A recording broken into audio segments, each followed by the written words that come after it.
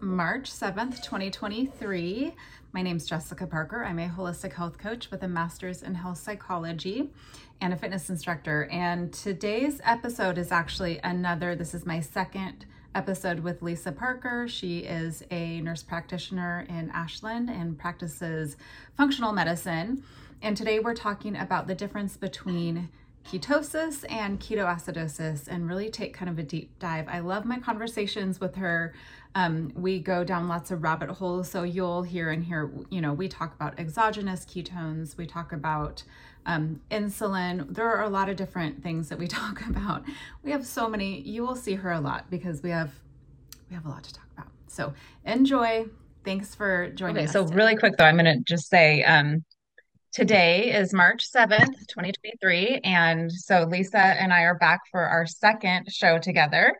And today we're going to talk about ketoacidosis versus ketosis. And there's a lot to unpack there.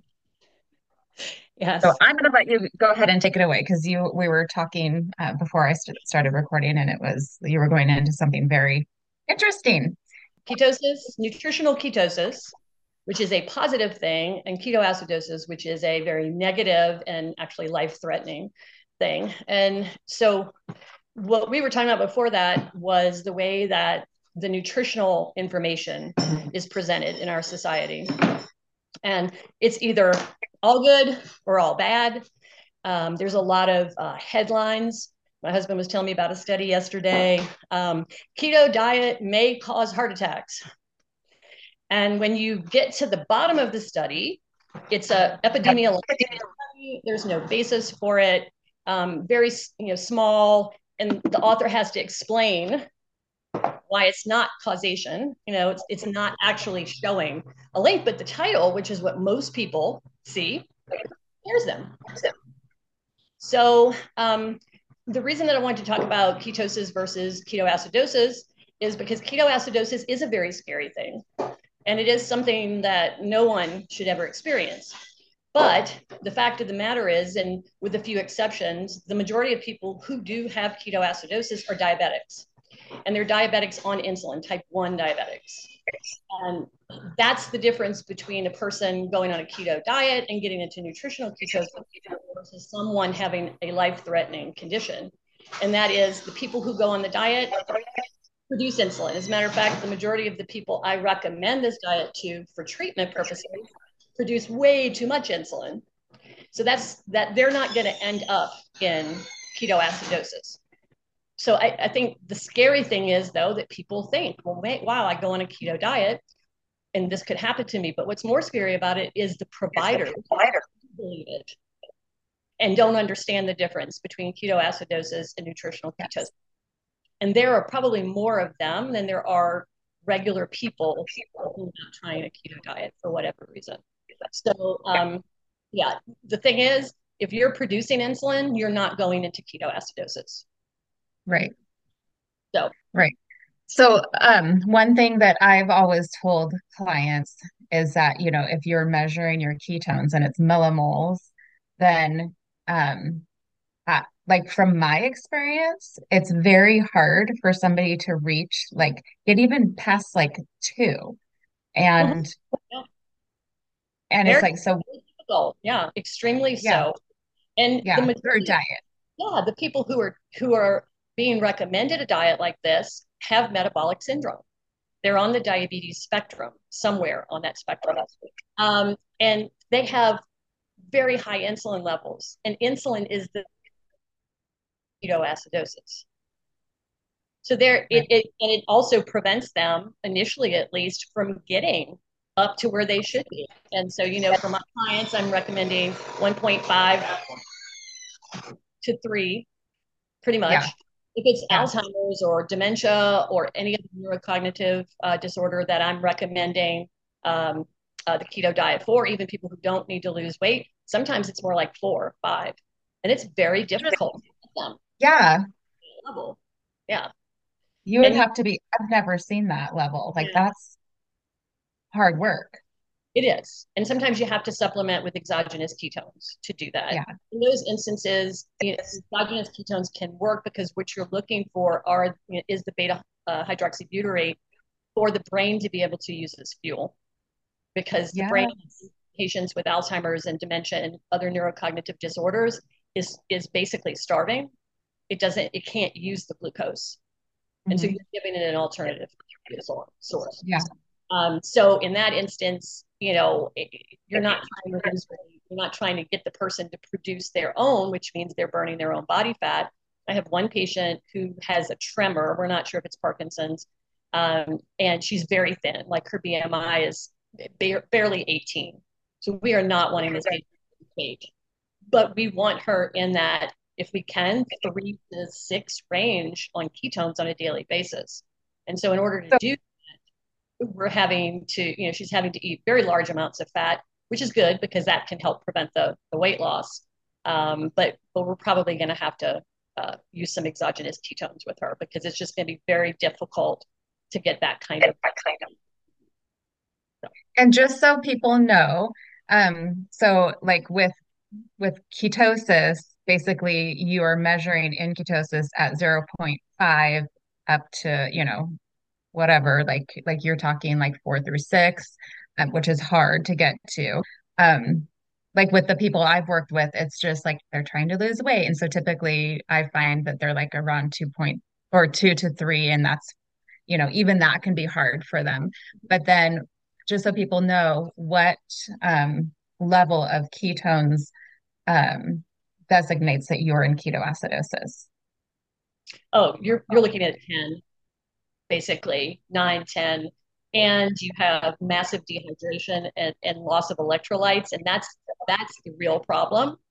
And that's what's really deadly about it, because you get potassium levels low enough and your heart will stop. So, or you'll That is feel arrhythmia. Yeah. interesting. So, for these people, it's the high blood sugar. They're they're breaking down their fat, which means they're making ketones because they don't have enough insulin. There's absolute insulin deficiency or insufficiency, and for whatever reason, either they're, a lot of people will get into ketoacidosis because they're in denial about having type 1 diabetes, so they'll stop using their insulin. That'll happen. People get sick, so their blood sugar levels go up way high and they don't compensate for that, or they're not able. There's a mismatch between the insulin and the blood sugar levels, and that, of course, causes them to pee a whole lot more, and so they lose the electrolytes and they become dehydrated, volume depleted, and the ketones go up. So that's all part of the whole ketoacidosis versus ketosis, where you stop using glucose. You don't have any glucose because you're on very low carb and you're presumably eating a high fat, low carb diet. And so you switch over at one point, your body has to fat for fuel. And when it does, it breaks it down. And then the ketones are what the brain uses, along with some glucose that the liver will help produce from the mostly the protein and some of the fat as well. And that's what you're using for fuel. And when you start breaking your fat down, then the body starts generating the ketones. So that's why you want to see that for somebody that's trying to lose weight. You're not losing the volume of water. You do lose some. That's that initial dump of about 10 pounds of weight that people see on the start of a keto diet. Yeah, Um, they're like, yeah, well, I mean, you eliminate your glycogen stores, and with sugar yeah, goes. So, but you're not yeah, peeing it out. You're not peeing large. I mean, you are peeing it out, but you're losing the large volume that the type 1 diabetic would be losing. You lose some right. electrolytes, which is why you do, some people feel the keto flu. That's electrolytes. That's the problem. Yes. They're low on potassium and or sodium. Um, but you have insulin keeps you from getting into that deadly zone. Absolutely. Can you speak on weight and ketones? Because that's something that I have found sometimes I've had clients get stuck on that, where it's almost like I need to get my ketones higher, and they think that they're going to lose more weight that way, or they're not, and they're not doing it. And I think what was going on was more just metabolic dysfunction in general, and really like having more to do with insulin and needing to rein it in a little longer for their body to find more optimal health. And so it's willing to let go of the weight, but it's sometimes hard because, especially a few years ago where I think there was a lot of focus on ketones.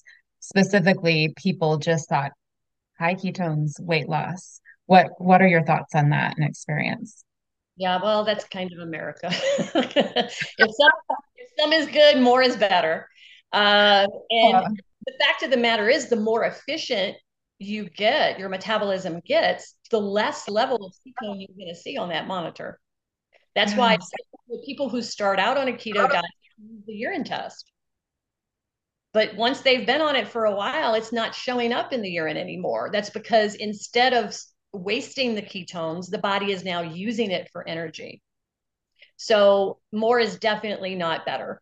And it's definitely not necessarily going to result in more weight loss. And you're correct. And what I try to teach my patients is you have to cure the metabolic dysfunction before you're going to get down to a healthy weight for you. But once you resolve the metabolic dysfunction and you are eating properly and you're moving around and being a healthy person, the weight's going to come off. Yeah. You're not going to, and that's the thing, we're all trying to lose weight in this country. That's not the way that it works. I very rarely do I ever see patients that I'm treating, because I see really metabolically dysfunctional patients, diabetics and really bad diabetics on insulin and things like that. And they're they're not going to lose weight until they get healthy. Yeah, So they restore metabolic health because you're working against insulin.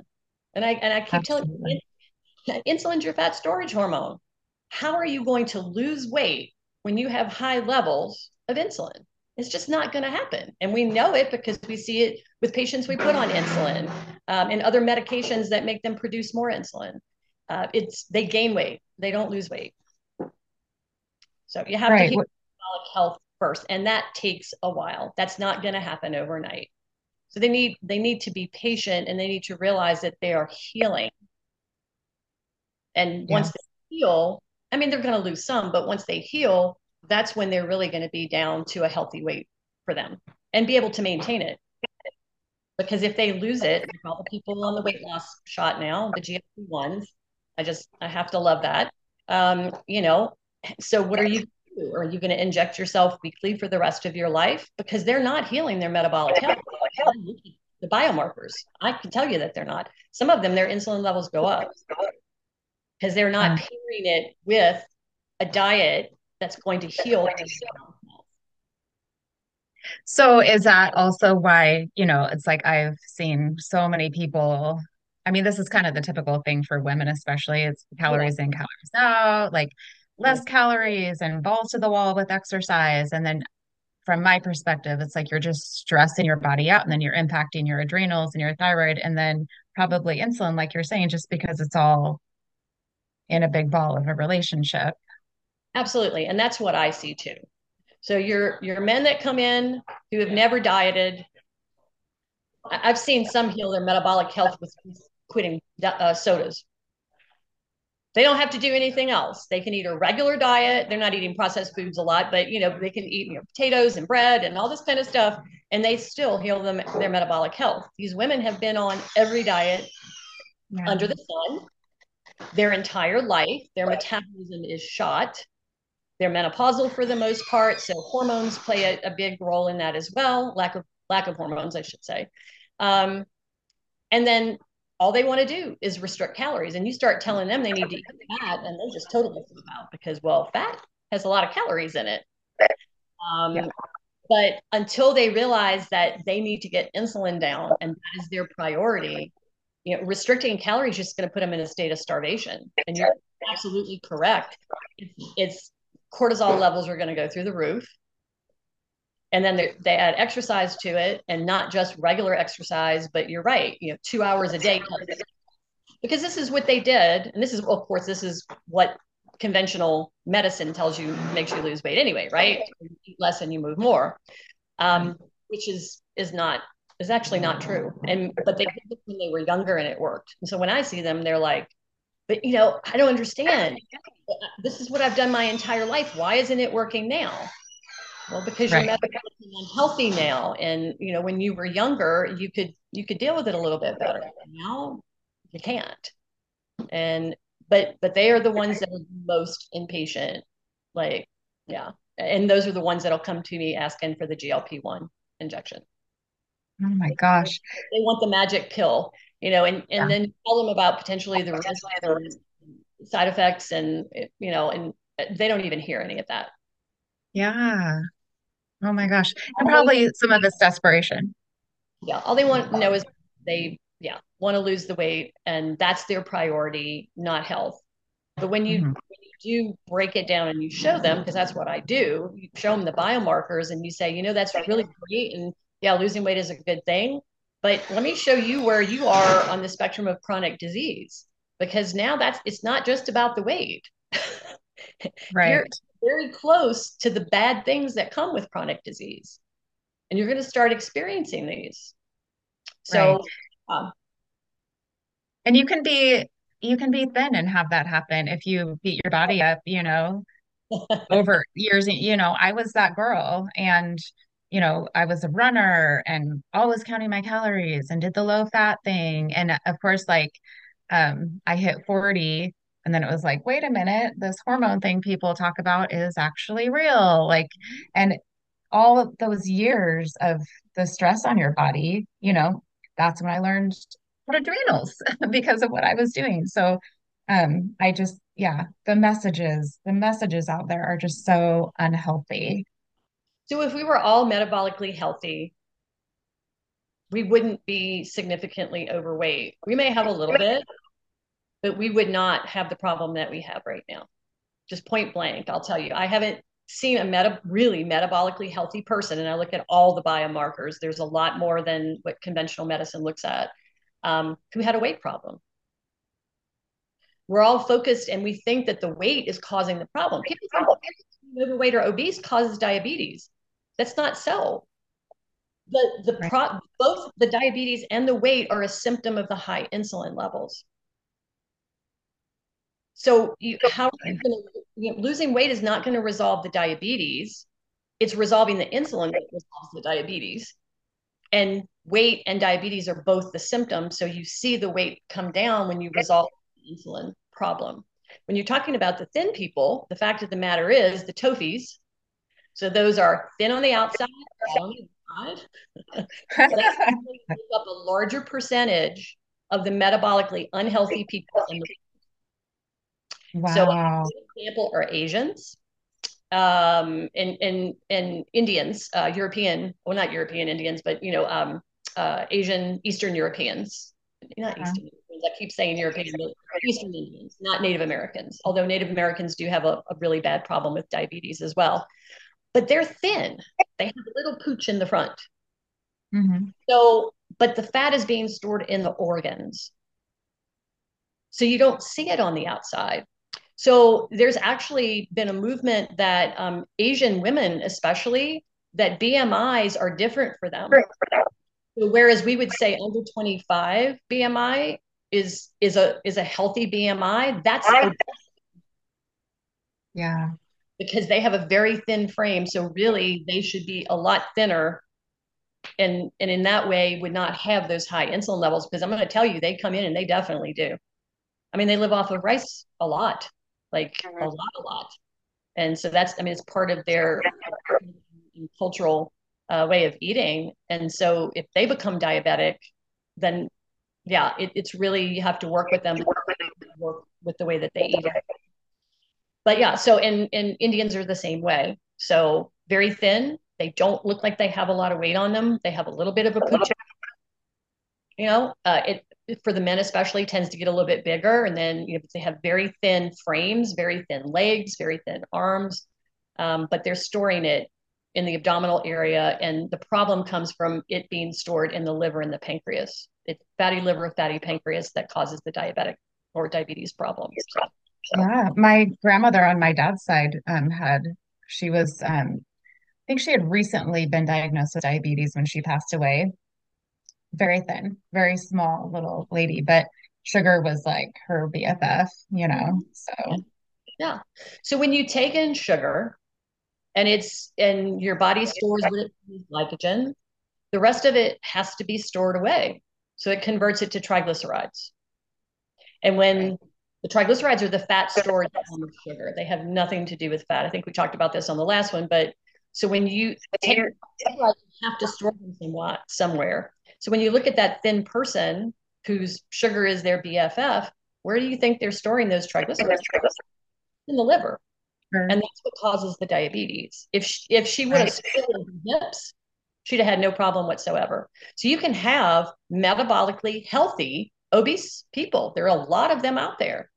They're very good at storing subcutaneous fat, hips, thighs, everywhere but the liver and pancreas. They don't store it in their organs. Interesting. When you look at all the biomarkers, they're healthy. And is that just a genetic thing? It definitely is. Yeah, it definitely has some a genetic component. The majority of people that you see with diabetes, I mean, where they store it is in the organs. And usually, I mean, if you really look hard, you'll see that the majority that aren't really grossly obese or morbidly obese, it's all in the belly area. There's a shape now, and it's not a female shape. And you see it in these young girls now. And it's all belly fat and no hips, no thighs. Women were meant to have hips because childbearing and such. And now if you look around, that's not what you see. And these are teenage girls. And actually very true. I've treated quite a few with metabolic syndrome, really, really high insulin levels. PCOS kind of goes along with that as well. So a lot of them will come in with fertility and period, and that's what it is. The PCOS due to the metabolic syndrome. So, a couple of questions. Like if somebody is struggling to like even get into ketosis, and you obviously it's a metabolic thing, what's the advice that you give in terms of like staying focused and like if there's anything extra they need to do, how do you manage that? I do carbohydrate restriction, high fat, but I fasting as well. They tend to go easily together once a person is eating a higher fat, lower carb diet because that curbs appetite. And so if you're not hungry, don't eat and do fasting. Now, fasting is not starvation is when you eat less than you need on a chronic basis versus not eating at all. Fasting is a good thing. And that's probably the fastest way to produce ketones and to get into nutritional ketosis is through fasting. And you pair that with the diet, but you go with, if you're not hungry, you don't eat. And I can't tell you how many diabetic patients that I have that problem with. My blood sugar was up and I'm like, were you hungry when you ate? Nope. Well, why are you eating? Well, a lot of them were told they need 6 to 8 meals a day. They need to make sure that they get at least 150 carbohydrates a day. These are diabetics. So, if you have working with that really helps. And they should start to feel better. People are measuring ketones and that's great and everything. I'm all about devices to help us, to meet our goals and to, the continuous glucose monitors and everything to me are awesome because they help change behavior. But you should have more energy. You should be thinking clearer. You should not want to eat and not feel like you have to. If you're not feeling like you're not in the right state of ketosis for you. And the whole point of the video was, ever since I changed the way that I eat, I have so much more energy than when I was younger. I mean, I'm the energizer and I think clearer. My mood is even. And I have a lot of people come in with mood issues, a lot of depression, anxiety, and things like that as well. And these are from being in nutritional ketosis. Does that mean you need to be there all the time? No, not at all. Once you get to a certain point, you should have metabolic flexibility. You've healed your metabolic health. You should be able to go in and out of ketosis. That's what babies do. That's what children do very easily because they don't have metabolic dysfunction. Well, let's just say the ones that aren't metabolically dysfunctional because I'm from Mississippi where we have 9-year-old type 2 diabetics with hypertension. So that's kind of fascinating. But, those, if you have metabolic flexibility, that's what you really be ultimately wanting to achieve, to be able to go in and out as you know the body needs to, and mixing it up. So when you're talking about exercising and people doing 2 hours of exercise a day, that is a stress. So Yeah. if I go out and I do work in a day, well, I'm walking, I'm moving around, but that doesn't mean that I'm lifting heavy things every day. You know, your body needs time to recover, but you should be lifting heavy things at least twice a week, sprinting at least a couple of times a week, and moving every day. To me, that's an exercise regimen. Absolutely. Yeah. I tell people, I mean, I teach 2 classes a week, and then I usually work out like 2 to 3 days a week, like work out, but then I'm hiking at least once a week. I go on walks every day. I have a large dog around here somewhere, so like she takes me on walks. So it's so different than when I was younger and was like you know, must exercise at least 5 days a week. And it was like a very specific heart rate. It has to be this, it has to be this many minutes. I don't care if I'm tired, and I would argue that I'm in better shape now, Mm-hmm. because it's that balance and not stressing your body out. Now, yeah, absolutely. And actually had, I can think of one patient that I had in the clinic who we had to literally like put her on rest because that's what she was doing. And I mean, her cortisol level was like 1 or 2. Wow.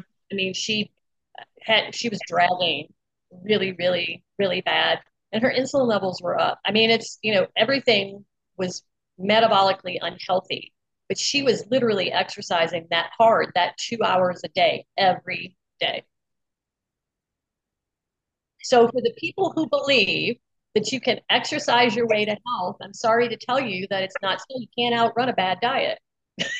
I mean, Amen. I didn't say that. I can't claim authorship on that. Definitely not. But it's absolutely true Mhm. because you work harder and harder. It doesn't, and we're talking about ketones being higher and higher, and this being an American thing. And I can only speak about America because I'm not in these other places. But we always believe if some is good, more is better. Yeah. It's all about balance.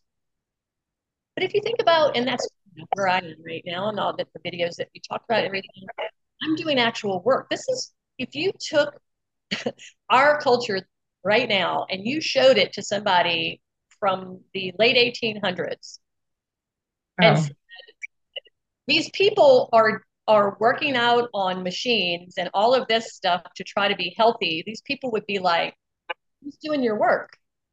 yeah. Who's taking care of your animals? Who's taking care of your crops? Who's doing all the repairs that need to be done?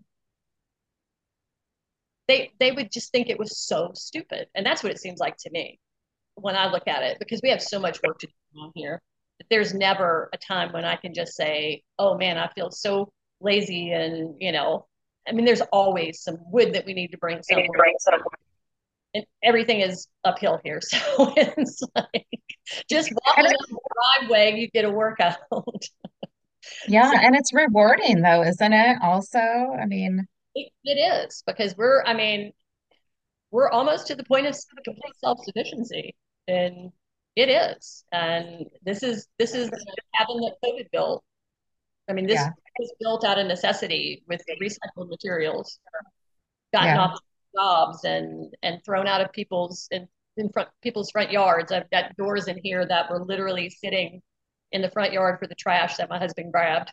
That is so cool. Oh my gosh. Yeah. So, So I wanted to ask you, you mentioned exogenous ketones, and so for me with coaching clients, I really try not to be like super supplement heavy. In fact, with keto, I basically tell people there's only one thing that I'm going to say that you must do, and it's electrolytes.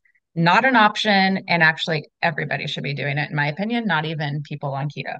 And that's a whole nother episode we're going to have to do. But but that's the only thing. And then there's all these things on the market with the exogenous ketones. I did try them in the beginning because I like to do things like that just so I can become more familiar and what is this about? And I did appreciate the mental clarity I got from them.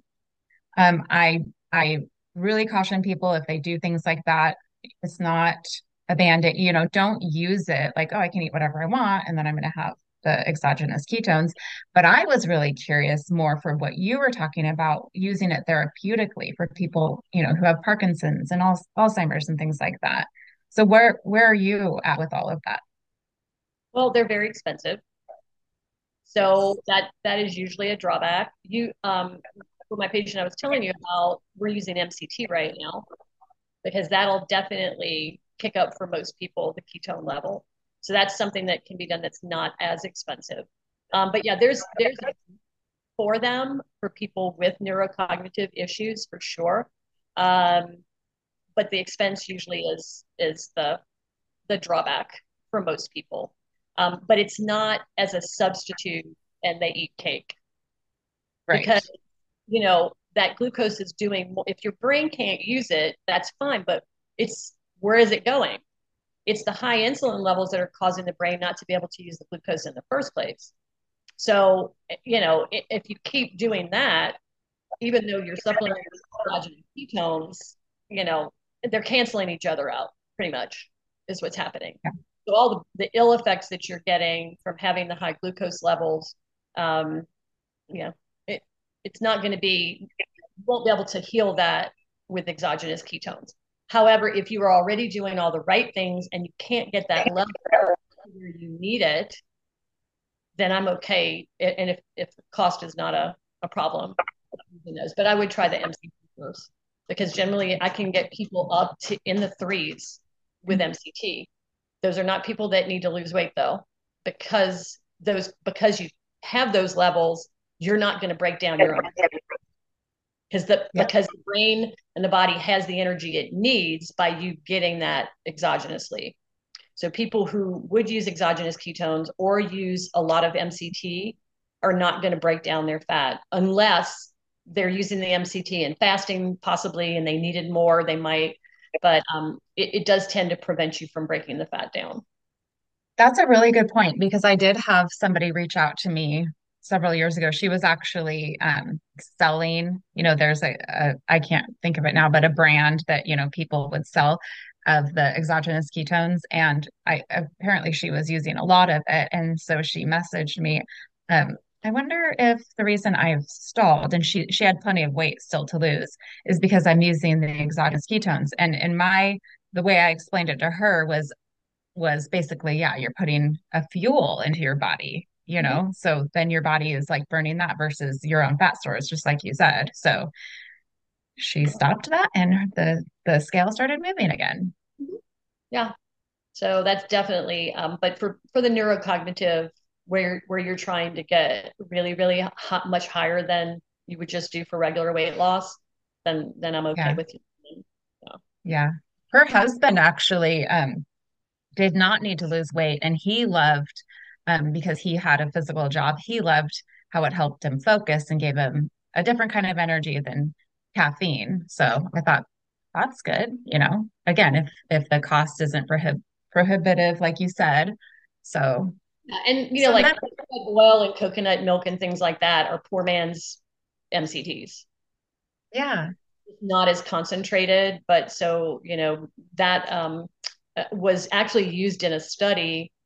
Was one of the first things I read about Alzheimer's disease and getting significant improvement in cognitive function in Alzheimer's patients, and using coconut oil. It wasn't using Yeah. purified MCTs. It was just straight coconut oil. And a couple, I think 2-3 tablespoons a day supplemented. And there were really, really Yeah. good outcomes with that. So, that's for people who are doing high fat, low carb, they need the fat anyway. So if you did it as coconut oil, up to 3 tablespoons a day, then you could probably see the same good cognitive and probably high uh, ketone levels. I'm not sure if they Yeah. actually measured. ketone levels in the Alzheimer's patients, but they were measuring the actual clinical outcomes and improvement in doing one of the mental status exams and things like that. So scores were actually going up significantly. And then, family members were reporting clinical improvement in lots of different things that are, because, the brain and Alzheimer's disease, it's thought that it's atrophied and parts of it are basically like dead, but it's not. It's shrunk because what does the body do when it doesn't have the energy it needs to do anything? Things atrophy. They kind of, oh, well, we just can't be as big as we used to be because we don't have the energy to support all of these things that the brain does. As soon as you start giving them that, those areas start to regenerate. And there's nothing to say that they can't completely, but that's, there's a whole lot of research right now on neurocognitive with keto. I mean, lots and lots of it out right now where they're working and getting significant improvements in Parkinson's and Alzheimer's and regular dementia. And then even migraines and anxiety, depression, bipolar, and everything on the neurocognitive spectrum. There are lots of active research studies right now. I love that. I've listened to several podcasts and things over the years where, like, just like you were talking about, there was a nurse who helped her husband who had early onset Alzheimer's and basically like almost reversed it with using coconut oil. And she talked about how like good the MCT oil was, but just the certain parts of coconut oil itself, that you're missing if you just use the concentrated MCT oil, how she noticed a difference in him. And then also there was one about a woman with bipolar and same thing, like just how therapeutic it was for her. And anyway, it's amazing. Amazing. Yeah. And just remember what the MCT is, medium chain triglyceride. And if you notice, if anybody that's used MCT, you'll see C8, C10. And what does all of that mean? It's the size. The number is designated the size, and the smaller the number, the easier it is to get in for the brain to use. That's the reason for it. So that's why a lot of people will say, hey, if you can get more C8, then that's better. So it's all obviously more expensive. Yeah. Fine and break it down and just to get that. But for people who have the neurocognitive disorders in which the C8 is going to help them more than the rest of because there are also longer chain triglycerides in coconut oil as well. So if you concentrate it down into these smaller particles, they're able to get in and the brain is able to use them. And that's why you see with these patients, almost looks like a light bulb is going on in the brain, because now the brain's getting the energy so it can get out of its state of atrophy and start working again. Because, the brain is such a energy hog. I mean, for its in the body, the proportion of energy it needs. But if you think about what it does, I mean, it coordinates everything in the body. Yeah. So if you don't have energy to do that, how many patients come to me with brain fog? Because, again, just bringing it back to the video, that's what made me think about doing, nutritional ketosis and talking about ketones. But they come to me with brain fog and chronic fatigue. And I'm like thinking to myself, and they're like 20 years younger than me. Yeah. And I'm like, wow, okay, so look, the reason you don't have energy is because your body basically can't process the energy you're taking in correctly. Eventually, if it's not at that point, eventually it's going to end up where there's going to be excess energy in your bloodstream. And so what is diabetes? It's starvation, type 2 diabetes, by the way, starvation amidst plenty. So you have excess energy. You have stored so much excess energy and you have no access to it. In come ketones. Yeah. I mean, it literally is like a light being turned on, because then your body can use the ketones. It doesn't require insulin to use the ketones, and that's why. So if your insulin's not working effectively and it's not getting the sugar into the cells where it's needed, and you change your type of fuel, you get energy. But I will Yeah. tell you, you talked about not using supplements. When I first have really, really metabolically unhealthy people, their mitochondria is basically, they're almost shut down, is what it is. And a lot of times, because of the way that they've been eating, they don't have enough CoQ10, they don't have enough L-carnitine. This is especially true for the vegans because carnitine comes from, well, meat. Sorry, vegans, but here's another one that our body needs a lot of for the cells to Yeah. work. So L-carnitine and D-ribosin, alpha-lipoic acid, and magnesium, all of these are required for the mitochondria to work effectively, and the mitochondria produce the energy. Point blank. So a lot of times I will supplement those things for about 2 months just to get the patient's mitochondria accepting of using fuel again and actually working, because it's like the power plant shut down, or you Yeah. downsize the power plants. You are actually, you obviously are producing some energy because you wouldn't be alive, but you're not producing the energy that you could be producing. So I Absolutely. use those in patients, especially if they're struggling at the beginning, just to get them jump started. Uh, Yeah. so Absolutely. That makes sense. And I do the same. Like there's, especially when I'm with individual clients, there are things that we have to dive into. It's like you said, a jump start, like let's get this thing rolling again. Um, can we talk about just how good ketones are for your brain? And also just inflammation. Like I tell people that our brains love ketones and it's a clean fuel. And so you're not like with using carbs for fuel, there's all this garbage and extra work and extra inflammation. And so you're doing yourself so many favors with ketones. Can you talk about that? yeah, absolutely. And if somebody's metabolically healthy and they're not overdoing the carbs, they're going to be fine, right? Just so that I don't want to come across as, well, you should never eat carbs. But for people Right. who are metabolically unhealthy, you're right. First of all, they can't use them. Most of the people that I deal with have a lot of difficulty using carbohydrates. Most of them are already diabetic. So all that's doing is just adding to the excess sugar that's already in the bloodstream. Um, clean burning fuel. So the way that I try to say is, are like kindling for a fire. They burn very hot, very quick, and they're burnt and they're gone.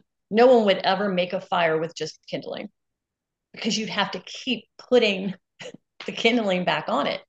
Put that log on there, that big, heavy oak log, and it burns for a long period of time. Well, that's fat. And so when we're talking fat, the form that the body uses is ketones. So if you don't have carbohydrates in there as well, right? Because that really prohibits you from producing ketones if you do. And that's the other thing. You can only use one type of fuel at one time. So if you are eating carbohydrates, you're burning carbohydrates. That's it. You will not break down fat unless you don't eat enough carbohydrates, and then your body or goes into a fasting state and has to produce some form of backup. But it will have to eliminate the glycogen stores before it's able to do that, and then switch over to the fat as fuel. And that goes for metabolically healthy as well as unhealthy patients. But the ketones are the clean fuel. The brain actually works better on ketones than it does on glucose. So as long as we're not talking about ketoacidosis in a type 1 diabetic, because that's what we talked about earlier, everyone could benefit from using ketones. It's clean. There's no byproducts. It doesn't require insulin. So anytime insulin is required for metabolism, that causes you to produce more insulin. And for the majority of people, that builds up insulin resistance. So when you're not having to use it, whether you're fasting or you're eating a high fat, low carbohydrate diet, you're burning clean fuel. And there's no gunky byproducts from it. Anytime you are using carbohydrates, there's the risk of glycation. And glycation just means that basically the sugars getting put on things. And the way that I think of glycation is like caramelization. You know what happens to sugar? It's sticky. It likes to stick to things. And so when you're burning carbohydrates, you're running the risk of doing that. And if it does over a long period of time, that's when you see that hemoglobin A1C go up. that's glycation of the hemoglobin molecule. So it's how much they're measuring how much sugar you're putting on that hemoglobin molecule. And that's how we're, for the majority of providers are diagnosing prediabetes or diabetes is based on a number of you having excess sugar, basically, on the hemoglobin molecule. It also results in atherosclerosis as well, because that's what makes those LDLs become more sticky and makes the membrane, we talked about this last week, of the lining of the blood vessel get leaky to where those sticky particles can get into it and cause plaques to develop. There's so much. There's just so much. Before I forget, I wanted to talk about testing because just like you were saying, so when I have people who are new to keto and they get excited about like, oh, I'm going to use the urine strips. So there's like three ways that I know of that you can test for your ketones. My favorite is blood. I feel like it's far more accurate. And I also love companies like Keto Mojo have you could do blood, your ketones and glucose with the same monitor. Um, which I think is excellent because I think blood sugar is so important to like be aware of. But then have you ever used a breath? Um, what do you call it? You know what I'm talking about. Lumen is one of the brands that you could Oh, use. It's the second, for people who don't want to stick their fingers. I think that's probably the blood is the best. It yeah. is the most accurate because what you're actually measuring is beta hydroxybutyrate. Um, but the breath one is the second most accurate. And generally, it would be people who don't want to stick their fingers. But you're right. And actually, I recommend Keto Mojo as well to my patients unless they have a continuous glucose monitor. And the reason is because you're wanting to see how your body is reacting to the food. When you're measuring a glucose, let's say you measure an hour after you eat, but you've measured before, the rise that you're measuring is called a postprandial spike. And if you're getting above 40 for anybody, but for some diabetics, actually above 20 would be a high spike. But if you're going above 40, what that's actually telling you is you've had to have a massive insulin spike to cover that blood sugar. So if you're able to measure that and the ketones, you can see how you're reacting to the food and whether that food is nutritional ketosis friendly or whether it's booting you out of ketosis, because that might be what's happening to some of these patients. I know some of my diabetic patients especially have been eating all this keto food, which is just driving me Yeah. because my husband will come home and say, oh, look, I found keto something. And I'm like, no, if it's processed, I'm sorry, but it's actually registering postprandial spikes greater than 40 and booting people out of ketosis. And if it's doing that just because it says keto, I'm sorry, when they tell you net carbs, it's not always so. Right. So it's a very individual thing, which is why I like the meters to measure it. But Yeah. yeah, I agree with you. Blood is absolutely best. If I can't get them to do blood because they're just not going to stick their finger, then breath would be the second most accurate. Urine is not. At the outset, it's okay to use, but after that, it's not accurate at all. And Yeah, that's what I tell people. Like, if you really, really want to know right now and you don't want to spend very much money, you can do the urine strips, but do not like get married to what you're seeing on that strip, especially after just even the first like few weeks. Like I wouldn't even like, I mean, because I've seen people also like get upset later on when they're not seeing it register. And I'm like, that actually probably means that your body is really utilizing the ketones. It's not spilling out in your urine. So that's good. and a diagnostic test, the number that you get with it is great, but what's going on with you clinically as well? Yeah. So are you having that abundant energy and your appetite is suppressed and you're thinking really clearly and your mood's better? Who cares what a urine strip shows? Yeah. At some point you become so much more efficient at using these things that your body doesn't have to produce as many. And that means you're Yeah. healing. Absolutely. Absolutely. Well, do you have any last thoughts on the topic? What I said in the beginning, and I think there's so much misinformation out there about everything that I'm not surprised that we are in the state of metabolic dysfunction that we are, because well, who do you believe? You know, Yeah.